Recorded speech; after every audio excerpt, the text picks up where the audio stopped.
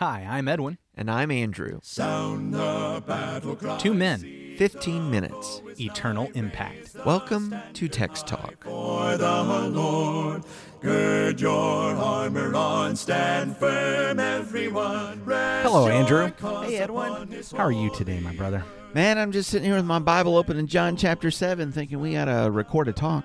I'm excited to do that. I'm excited.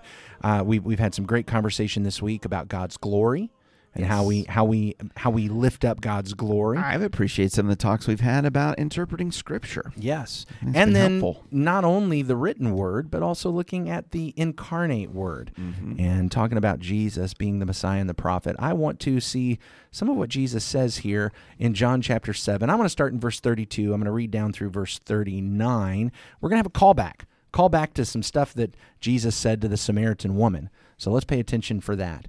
John 7, verse 32, the Pharisees heard the crowd muttering these things about him, and the chief priests and Pharisees sent officers to arrest him. Jesus then said, I will be with you a little longer, and then I'm going to him who sent me. You will seek me, and you will not find me. Where I am, you cannot come.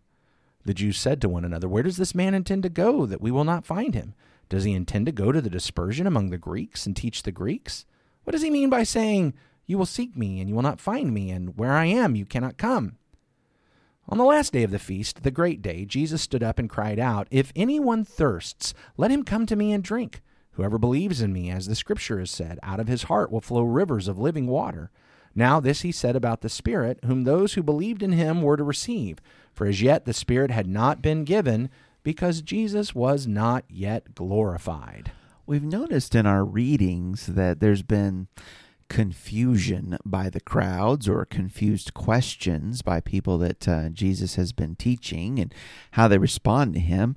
And again, this seems to be one of those episodes where there's more confusion, that Jesus is speaking about going away from them and they will seek him, but they can't find him and they can't figure out where on earth that would be. Are Right. you going to the Greeks? Are you going to the dispersion?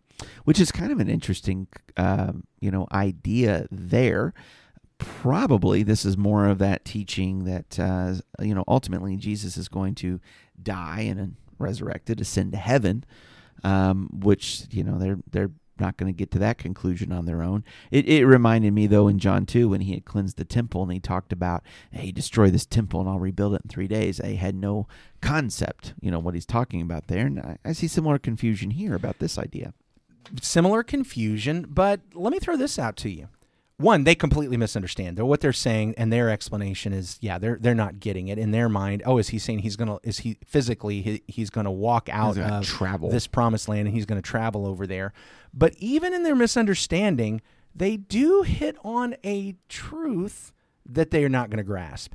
And that is that when Jesus dies, when Jesus goes away, part of his purpose is to bring the Greeks in. That's right. And I think that's fascinating. That we're gonna come later, and he's gonna say, "I'm going, you can't follow." And there, at that time, we'll comment on it again. Probably have forgotten, so I'll say it now. They're gonna say, "What is he gonna go kill himself?" Right. Well, I mean, no, he's not gonna go kill himself. They're gonna execute him. But in John 10, he did say he was laying down his own life. Correct. So it's like they misunderstand, and if we take what they meant by what they said. Kind of like when the high priest says, don't you know that it's beneficial for one to die so that everybody doesn't? And, his meaning by that was not truth, but what he said was true. Right. And right. I think these two statements that they make, and he's saying he's going where we can't follow, their meaning is completely wrong. They don't understand what Jesus is saying. But when you hear what they say, you're like, but there's a little truth to that. That is, he is actually going to take a message to the Greeks. Yeah. The Gentiles do get to be a part of it. He is going to die, and it is going to be because he allows it. I just think that's fascinating, and that is. I think John. I understand that John's Greek is apparently some of the more simplistic, simple Greek in the New Testament. But man, his story writing skills as he crafts this story where there's these little subtle confessions and statements and teaching. To me, it's just fantastic, and this is one of those places where we see that. Now, Jesus, on the last day of this feast, stands up and he reminds us of something. People hearing this in the crowd won't know that he has said this before because the last time this came up was actually out in Samaria. Okay. When Jesus was by that well with the Samaritan woman. That's right. But those who are reading John, and again, John as this master craftsman of a story, you've already brought up people misunderstanding things. Mm-hmm. Back in John chapter 4, the woman misunderstood what the living water was. And in John chapter 4, neither Jesus nor our author John explain what they meant by living water. We've just got this thing out there about living water. And it's not until we get now to John chapter 7 that it gets explained. Jesus says, "If anyone thirsts, let him come to me and drink. Whoever believes in me, as the scripture has said, out of his heart will flow rivers of living water." Now this he said about the Spirit, whom those who believed in him were to receive, for as yet the Spirit had not been given, because Jesus was not yet glorified. Part of that teaching there reminds me of John 6 when he was talking about eating the bread of life, and you'll never hunger and you'll never thirst. Mm-hmm. And as we talk through that, we realize later in the chapter, it's not physically eating and imbibing, but it really is believing in him. And again, we get that connection. How is it that I would drink here? I'm thirsty. Come drink. How do you do that? But he says it's believing in me. That's how you're going to eat this bread of life. That's how you're going to drink this living water. You got to believe in me. I'm so glad you brought us back to our discussion last week, because it does drive home. When we take John 6 just out of context and all the arguing that people have done about it, we almost everybody just like, oh, in order to fulfill this, I actually have to eat something. In order to fulfill this, I actually have to drink something. And I get it. There's a ready-made thing that comes to mind, because Jesus, when he establishes the supper of the Lord, says, "This is my body, the bread, and of the cup. This is my blood. This is the new covenant in my blood." And I get it. So I understand. I don't want to ridicule for jumping to that. But in the Gospel of John itself, that is not what's going on. We see over and over again these metaphors, eating and drinking, that the fulfillment of them actually is not eating and drinking at all. It's believing Jesus, it's listening to Jesus, it's doing his word. Yes. And we see it again. When I want living water, I don't drink anything to have living water. I believe in Jesus to have living water. And when rivers of living water are flowing out of me, we're not actually looking for any liquid to be flowing out of me. We're not, I get it. Jesus had sprung a leak. Well, it's that living water. You just can't keep it in. Jesus. A lot of people take this and connect it to when Jesus' side is speared and the water comes out. Water and blood come flowing out. It's not that. Okay? But it is the Holy Spirit. It is this connection, and we've seen the Spirit throughout the Gospel of John.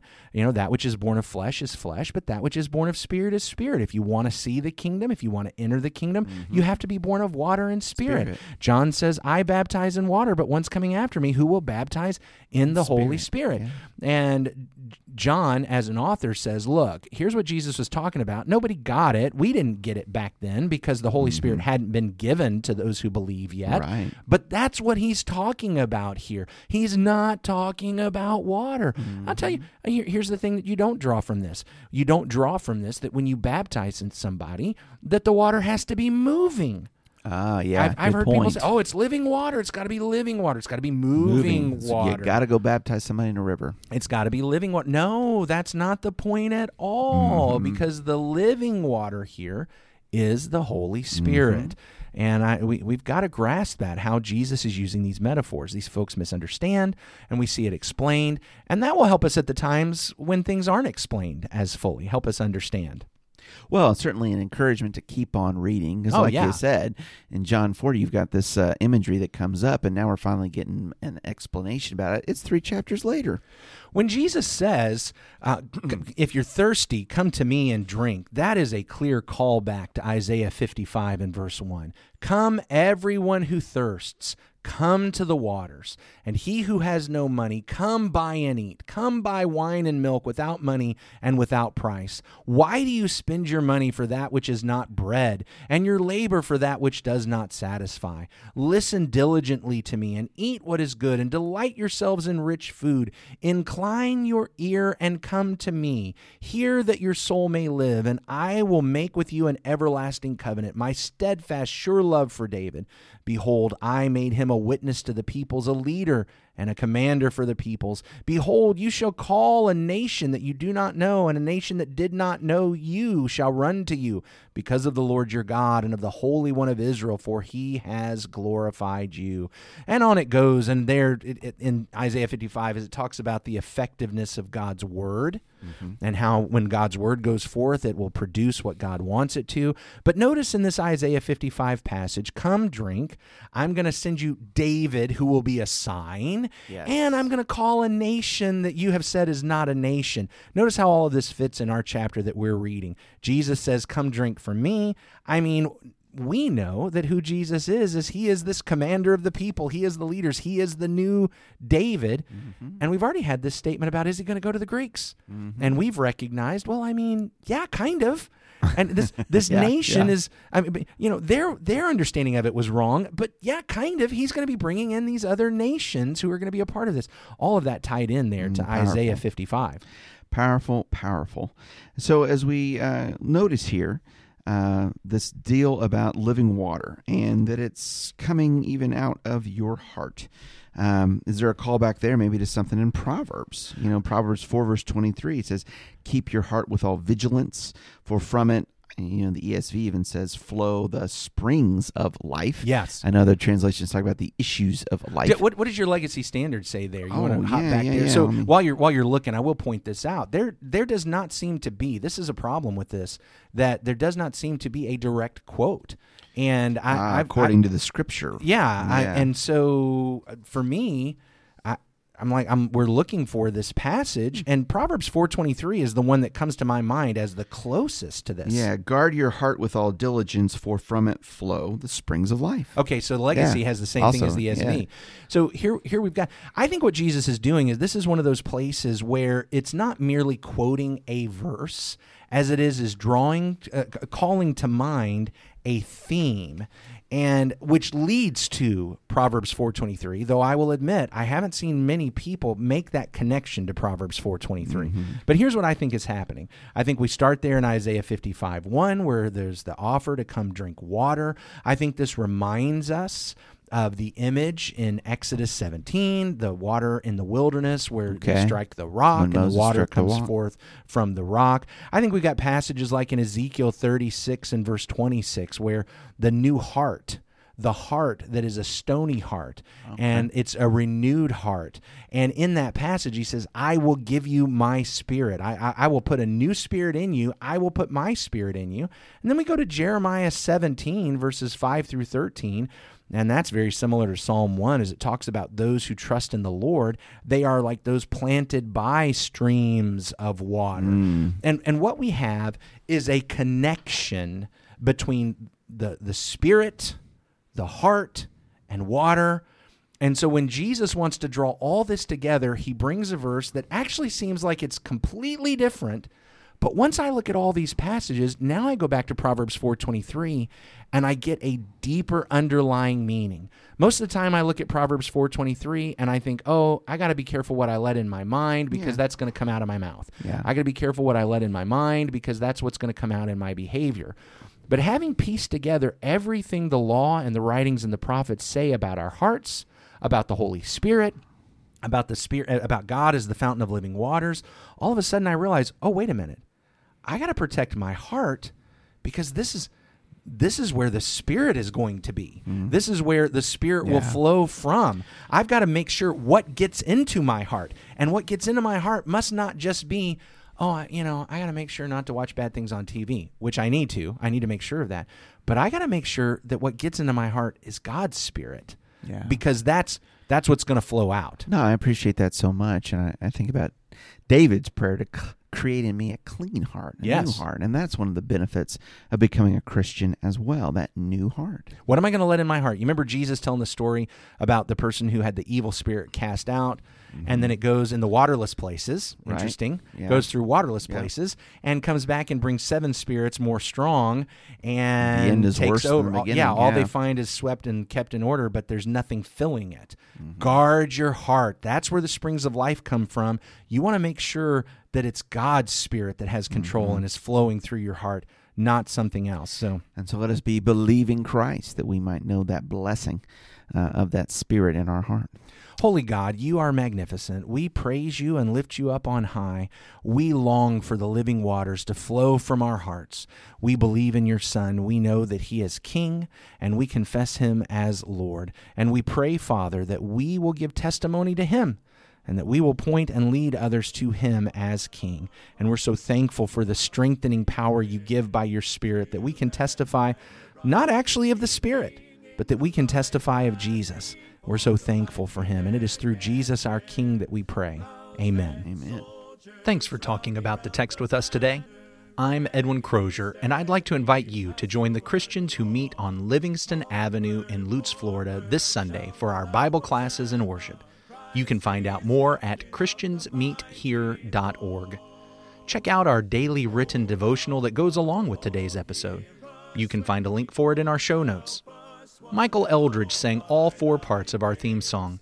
You can get more from him at acapeldridge.com. Please remember to subscribe, rate, and review Text Talk in your favorite podcast app so others can find it and learn about it more easily. Have a fantastic day. Steady, pass the word along. Onward, forward, shout aloud, Hosanna. Christ is captain of the mighty throng.